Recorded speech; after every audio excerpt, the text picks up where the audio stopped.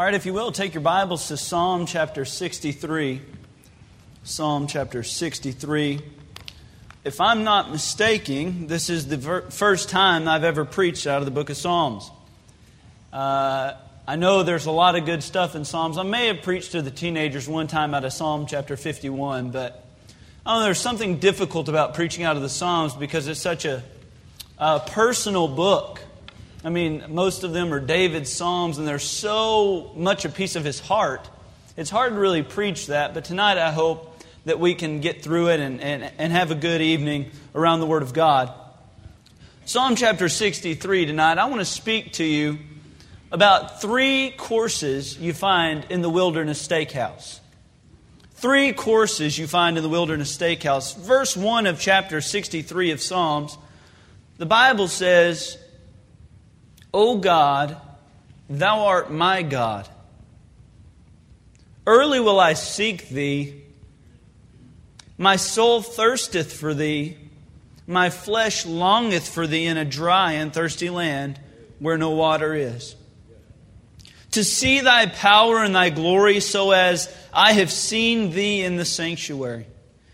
Because Thy loving kindness is better than life, my lips shall praise Thee.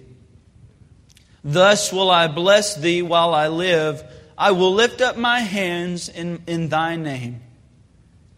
My soul shall be satisfied as with marrow and fatness, and my mouth shall praise Thee with joyful lips. When I remember Thee upon my bed, and I meditate on Thee in the night watches, because Thou hast been my help. Therefore, in the shadow of Thy wings will I rejoice. My soul followeth hard after Thee. Thy right hand upholdeth me. But those that seek my soul to destroy it shall go into the lower parts of the earth. They shall fall by the sword. They shall be a portion for the foxes. But the king shall rejoice in God. Everyone that sweareth by Him shall glory. But the mouth of them that speak lies shall be stopped. Gracious Heavenly Father, tonight I am so delighted and honored and privileged to be able to stand before a group of believers and preach Your Word. Lord, I don't take the assignment lightly. As I look forward to it all the time, it still intimidates me every time, knowing what's on the line. And no doubt, Lord, there's people in this room tonight that need to hear from Your Holy Spirit. And Lord, there's people in here that have hard hearts that need Your Holy Spirit to break them. Lord, there's people in here that need to hear from You. So, Father, tonight I ask for Your help. I pray that You would help me, give me discretion, give me wisdom. And I pray that the people in this room would open their hearts to receive a message from You tonight. And it's in Your Son's precious name I pray. Amen. Now, I believe that times where we find ourselves in the wilderness are very rarely easy. The wilderness obviously referring to difficulties in life, times of trials and even temptations. Those times that we would refer to as in the valley or wilderness times oftentimes are very difficult. But I believe tonight that God is looking for a group of Christians who will turn their wilderness times into worshipful times. Amen. Here in America, we know a lot about food, don't we? I mean, I have some very good friends. In fact, most of my friends talk about food all the time. My family knows a lot about food. One of the things that I enjoy is oftentimes for my birthday or a special day, my dad will let us pick out where we want to go, and we'll go to a place that's a lot more nice than we would normally go to. And we go to a place like Texas de Brazil. And many of you have been there. Many of you know the whole gig of Texas de Brazil. But basically, you go in there and you know that you're going to have to confess the sin of gluttony afterwards. If you can imagine with me, if you've never been, basically what takes place is these guys and these, just imagine them Spanish bullfighters, you know, the guys that walk around, that's how I picture them. And they bring these skillets around with these swords like an Aladdin sword, Arabian Nights sword. And that's how I picture it. And they put it on this skillet, and up and down this sword, it basically serves as a giant shish kebab of greatness. On this sword, there will be anything from, peppered filet mignon. My favorite is bacon wrapped filet mignon. They often have a peppered crusted steak, which is usually the chef's special. They have leg of lamb. They have, chicken, which is stupid to eat chicken at a place like this. But all that being said, the whole time you have this button. And it's green on one side, red on the other. And while you're sitting at the table, if you want people to come up and say, would you like some more meat? You have it on green. At the time when you want them to stop bringing and you're about to pass out and you feel like you need a wheelbarrow, that's when you turn the button to red. It's an exciting time. So I've enjoyed those times when we've gone to eat. We know a lot about food in our country. Today even, my family was trying to figure out where we wanted to go eat. And we went to Outback last week, and it's kind of a hidden secret. If you don't want to wait in line, go to Outback. I don't know why. Everywhere else has a line, but we go to Outback, there's no line. And so this afternoon, we were all trying to decide where we wanted to go. And I said, you know what? I've kind of been craving a steak. Even though we went there last week, I'm kind of pathetic like that. Let's just go to Outback again. So this afternoon we went to Outback and I was able to enjoy my steak and my baked potato. I'm pretty sure that cows grow baked potatoes on them, don't they? I remember working at a horse farm and we injected these cows with some penicillin, and I was pretty sure we were just injecting them with the seed for the potato that grew under the skin. That way when you took the steak out, it already had the potato attached. That's just how much I love steak and potatoes, man. I would eat it anywhere, but there are a few places that really, really do a steak and potatoes right. Now, I'll tell you what's the dumbest thing is when somebody goes to a steakhouse and orders vegetables. I'll have the Bugs Bunny special, please. I'll take the veggie platter. I don't understand that. Why would you go to a steakhouse that you can hear the cows mooing in the background and you get a veggie plate? I don't understand that. I'm afraid probably in Christianity, God has such a great steak and potato to offer us, and yet oftentimes we settle for appetizers. We settle for things that really don't fulfill our tastes, and all the while He's saying, I can fill you. I can fill you like you've never been filled before. And we just say, no, just bring us average. Just bring us less than adequate. We don't want the best. We just want mediocre. That's why tonight I want to look at 3 courses you find in the Wilderness Steakhouse. First of all, you have to really understand kind of what's taking place at this time in David's life. 2 Samuel 15 tells us kind of what's going on. David has a son. His name is Absalom. Absalom is a strong man. He's a very good-looking man. In fact, the Bible even says that he was one of the best-looking dudes in the whole town. So just basically imagine me, but in Bible times, and that's what you have. You have Absalom, and he's such a good-looking guy, and that's David's son. But Absalom has a little bit of a run-in with his brother, and maybe you know this story, but Absalom essentially kills his brother over something that happened. Now, Absalom goes like a 2-year exile where he never sees his father. David never speaks to him. And really, David doesn't even want to see him because it's kind of a weird dynamic going on in the house of David right now. And so basically what takes place is after 2 years, Absalom returns and David has asked him to return. But the weird thing is, David doesn't ever see Absalom. Now, Absalom's living in the city where David is, and he's right there, and Absalom's requesting, hey, I want to see Dad. I want to talk to Dad. I want to tell him I'm sorry. And if he wants to kill me, that's up to him. And really, there's this weird dynamic taking place. Absalom and David finally meet after Absalom kind of forces David's hand a little bit, and they meet and they kind of make up, but their relationship is never really restored to what it once was. Now Absalom gets a little bit involved in city politics. And he's standing at the gate and he's seeing all these problems come to be judged. He's like, man, I want to judge these people.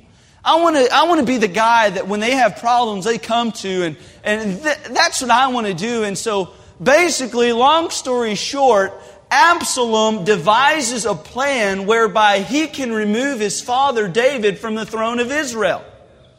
And he basically establishes this coup, if you will, this strategy to kill David, his father. And that's where we're at. David finds out in 2 Samuel chapter 15 that his son is trying to kill him, is trying to remove him from the throne of Israel. And so now David says, well, we need to flee to the wilderness. And I don't know if you know this, but David was accustomed to being in the wilderness. He had a lot of experience with it when he was younger, when King Saul was chasing him around. And now Absalom has become David's King Saul again. And Absalom's trying to kill him, and David removes himself from the throne and goes to the wilderness. No doubt this is a hard time in David's life. So why do you not hear him complain here? How is he able to act like everything's okay? I mean, after all, Absalom is trying to kill him. He's even taken David's trusted advisor Ahithophel, and he's taken him and turned him against David. Why is David not more upset? It's because he was feasting on the 3 courses of the Wilderness Steakhouse. First of all, look with me if you will. When you're in the Wilderness Steakhouse, there will be a starvation. And you say, I would never go to a steakhouse to be starved. Look in verse number 1 of chapter 63. The Bible says, O God, Thou art my God. Early will I seek Thee.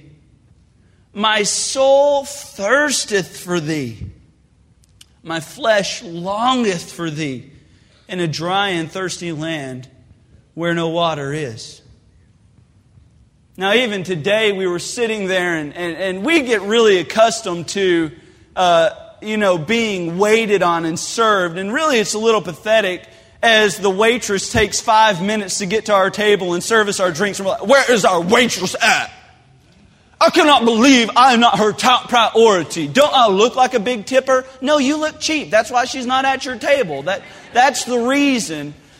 But you see, we get so upset when we go into a place and we don't get immediate service and immediate pampering. David says, when I'm in the wilderness, you know what I'm doing? I'm thirsting after God.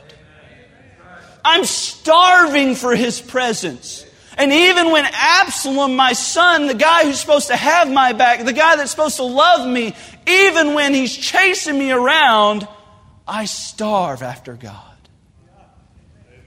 Let me ask you, do you starve after your God? Do you thirst after His presence in your life? The Bible's very clear. Isaiah 26 verse 9 says, with my soul have I desired Thee in the night. Yea, with my spirit within me will I seek Thee early. John 7:37 is a promise from Jesus. The Bible says, Jesus stood and cried saying, if any man thirst, let him come unto me and drink. What a promise. Jesus says, you have needs, come to me. I've got the answer. The Bible even says in John 6:35, and Jesus said unto them, I am the bread of life. He that cometh to me shall never hunger, and he that believeth on me shall never thirst. Do you thirst after God in your life? My challenge to the teenagers oftentimes is, how is your prayer life? How is your Bible reading life?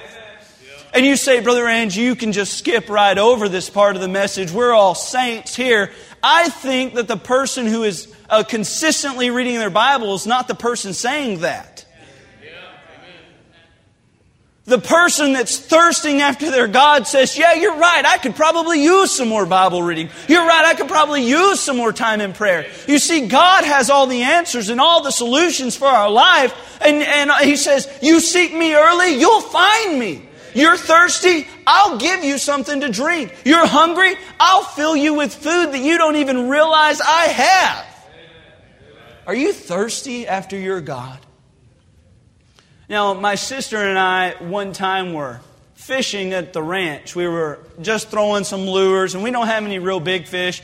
I believe Brother Willie Caldwell caught like a 10-pounder. I still call him a liar to this day because I've never caught one over 1 pounder there in my tank. But we were fishing one day, and me and my sister, she's actually a really good outdoors person. And you'd really be surprised. I mean, stuff I wouldn't do, she'll do. One time she sat in a deer blind at 95 degrees all day, wouldn't do it. She will get in there, and she's really cold is hard on her, and she'll sit there and she'll be crying. She's so cold. If I ever get to the point where I'm crying, I'm going in the house. You know what I mean? I'll maybe some hot chocolate, get a little Snuggie action on, turn on some TV, and I'll just shoot one out the front door if I ever get that cold. But Mandy's actually a really good outdoors person, but she doesn't know a whole lot. And so we're sitting there fishing. That's not an insult to her. She knows a lot about basketball, maybe not deer hunting. See, while she was getting good at basketball, I was shooting stuff, okay? So that's the reason. But she's learning and she's getting a lot better. Hey, she's probably shot more big deer than you in the last 3 years, just saying. But anyway, and so we were out there fishing one day, and I was teaching a little bit, and we're literally talking really pretty loud because we're yelling across this pond at one another. And so we would catch one of these 1-pounders, like, hey, Mandy, look at this. And Mandy would throw out there, and I'd catch another 1-pounder. And obviously Mandy doesn't catch any fish because I'm the fisherman in our family. But she's out there trying, giving it a good time. What happens next, to this day, still surprises me. I'm standing out fishing. We're talking at a very loud level. I look over, and a deer walks up within 15 yards of me and takes a drink. And I'm like, what? What? I look over at Mandy, I go, Mandy? Mandy! Like if you harness your shout, it's a whisper shout, and it's not very loud. That doesn't make any sense. And she looks over, and I'm like, look at the deer. And I'm not kidding you. That deer is from me to the organ here. It's no distance at all, and it's just drinking.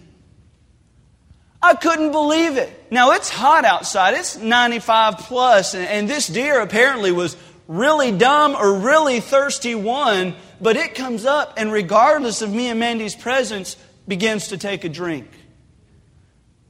The Bible kind of gives us a picture of that in Psalm 42.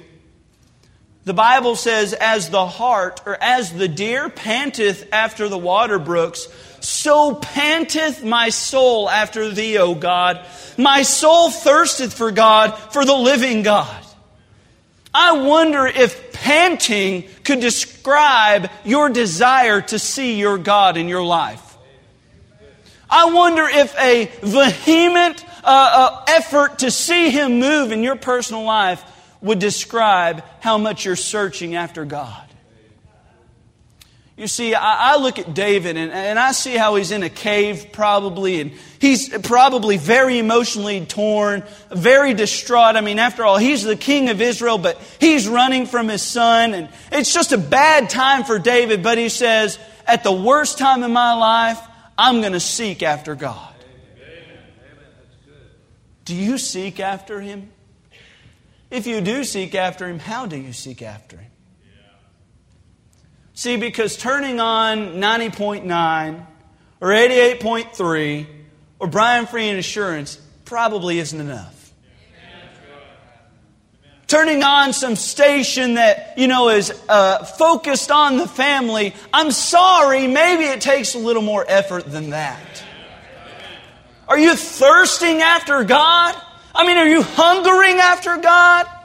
I have to say, David says, when you're in the cave, when you're in the wilderness, starvation is a needed asset. Secondly, look with me if you will.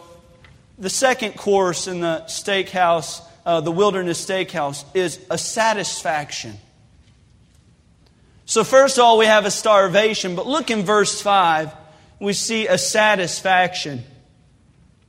The Bible says, My soul shall be satisfied as with marrow and fatness. And my mouth shall praise Thee with joyful lips. David's sitting in a cave. Hey, I want to just assure you, there's no catering service in the cave of the wilderness.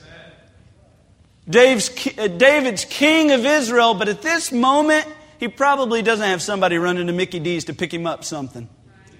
Probably a little hungry. And he says, at this point in my life, when God shows up, I will be just as satisfied as if I had steak and potatoes sitting in front of me. We know a lot about food. Do we know a lot about spiritual food?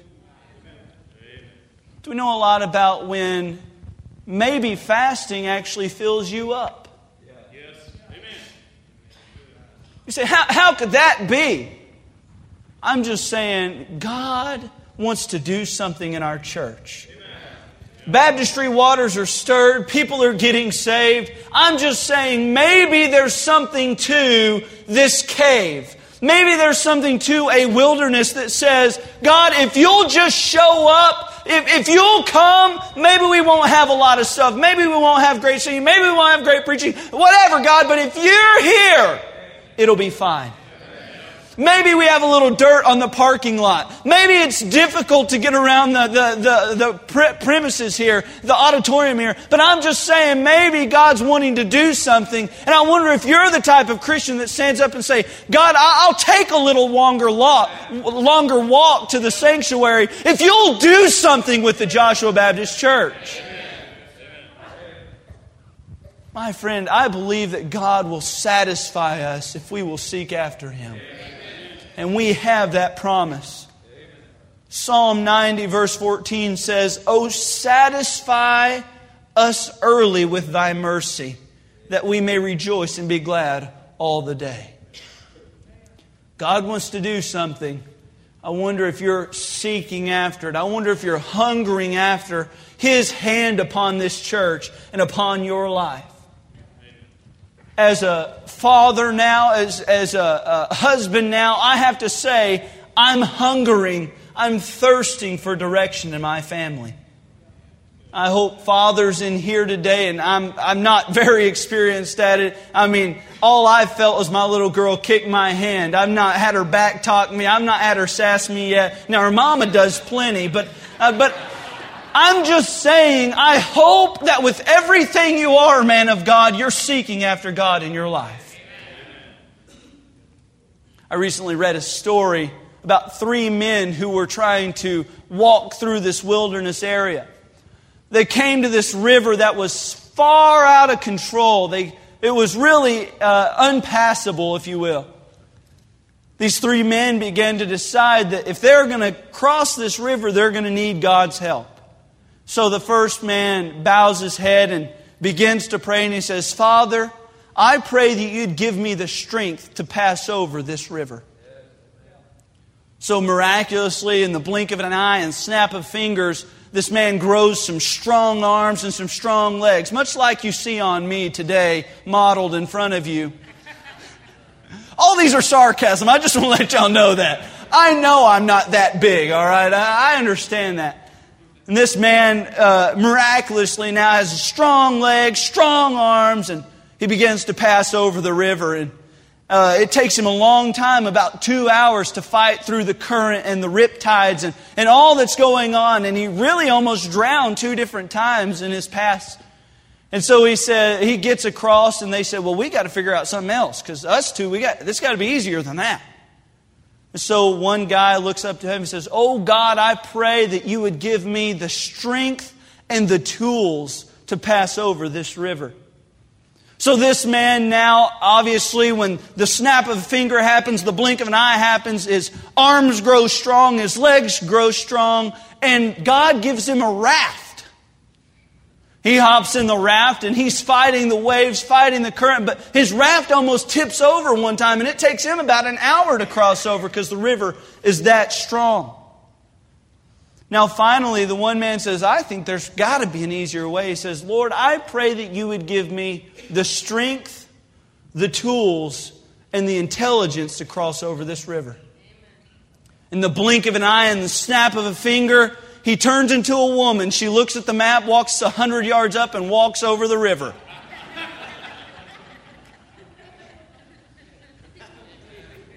That'll hit some of you here in a little bit. And for you men that are like, there ain't no woman crossing no river, I don't know. They're pretty good drivers. You know, I understand fully that snap of fingers and blinks of eyes don't change our circumstances. I understand that we can't just pray something and immediately, like a magician, perform and give us a solution. But I do believe that God has solutions to our problems. And I believe without a shadow of a doubt that He can fully satisfy you even when you're in the wilderness. I'm just afraid too many Christians fail to turn to the one who has the answers to all. Fail to turn to the one who can get them where they need to go. Recall with me, if you will, the story where in the Gospels where the disciples, they're on a boat. Jesus is in the hinder part of the ship and He's laying down on a pillow and He falls asleep. That night the storm gets a little raucous, doesn't it? It gets a little much for them and they all get a little scared and so they then, y'all know this story, they then go to the back of the ship and say, Jesus, come help us, come help us. Now isn't it funny that us preachers and us Christians give them a really hard time for that? It's like, why didn't you have the faith? Let me just say, if Jesus was in the back of the boat, I'd have been waking Him up too. Because He's got the solution. Can I just submit to you today, Jesus is on your boat. He's on your side. And friend, He's not even asleep. He's just sitting back there waiting for you to ask Him to help you. And He says, oh, I have the answers. If any man come after me, seek me, he will find me. The Bible says, draw nigh unto me, God, and God will draw nigh unto you. Friend, God is not hiding Himself from us. He wants to satisfy us. He wants to give us great things. He wants to pull you out of this difficult valley in your life. But are you going to Him? He wants to satisfy us. He wants to. First of all, the first course is starvation. The second course is satisfaction. Finally, look with me if you will. A shelter. Look in verse 7. David says, because Thou hast been my help, therefore in the shadow of Thy wings will I rejoice. Now, I understand that oftentimes people use word pictures to kind of help us understand. I don't know if y'all remember, but Brother Ken Bates, when he preached, he had some of the craziest word pictures. And he was like, and the hammer of God's throne will bash your problems. It was like, I'm too dumb to do it. But he was really good at it. And I understand the thought of word pictures, but I don't believe this is one. Why would David say the shadow of God's wing? At no other point in the Bible does it give us any indication that God has wings. So why would he say the shadow of God's wing? I believe the answer is in 2 Samuel chapter 15. Remember, we referred to it earlier as Absalom is chasing him. There's a man named Zadok in that same story, and David flees, and Zadok brings the Ark of the Covenant, which represents, and we all know this, the presence of God. And so Zadok is carrying this Ark of the Covenant. On top of it is two cherubims, and their wings cover what's called the mercy seat. Y'all know the story. And Zadok brings it out, and David gets out to the wilderness. He says, you know what? Take that back to the city. I'm going to meet with God out here, and I don't need that. I'm just going to meet with Him out here. And the last picture in David's mind is Zadok walking the Ark of the Covenant, which has the mercy seat on it, with two wings of cherubims covering the mercy seat, walking over the hill. You don't think David was talking a little bit about the wings on the Ark of the Covenant? Maybe David was saying, God, I want you to throw me on the mercy seat. Father, at this time of desperation in my life, in this difficult instance where my son is rebelling against me and he's trying to kill me and trying to do crazy things to me, I just wonder if David was saying, Lord, just shed your mercy on me. Isn't that what we all want in a time of trouble? In the time of our wilderness, I don't believe that God was just throwing a shadowy cloud over David. I believe fully David was saying, God, I need your mercy. I need you to shelter me with it. I need your mercy to pour down upon me. I believe fully that's what the Bible says. Hebrews 4:16, we all know this verse. The Bible says, let us therefore come boldly unto the throne of grace, that we may obtain mercy and find grace to help in our time of need. The Bible tells us that we can cast all of our cares upon Him, for He careth for our souls. Philippians 4 tells us in verse 6, be careful for nothing, but in everything by prayer and supplication with thanksgiving, let your requests be made known unto God, and the peace of God, which passeth all understanding, shall keep your hearts.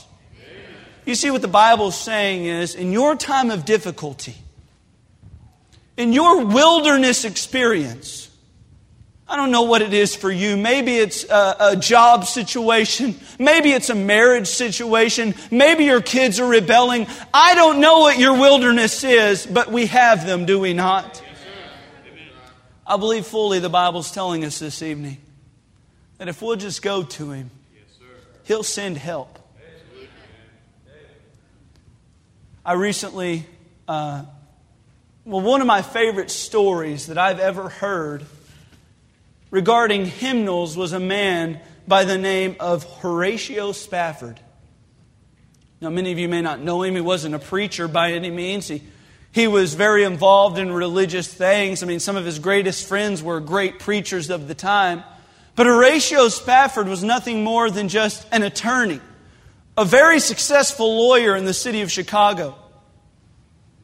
One evening, as many of you may recall, there was a great fire that broke out in October 8th, 1871.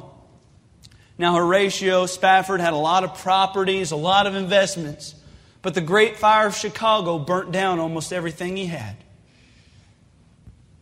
This was a very difficult time for Mr. Spafford and his family. After 2 years, Mr. Spafford decided to just send his children and his wife on over to England, and he would shortly follow after them, just for a sabbatical, if you will, just to get away from it all. That night, he put his daughters and his wife on that boat.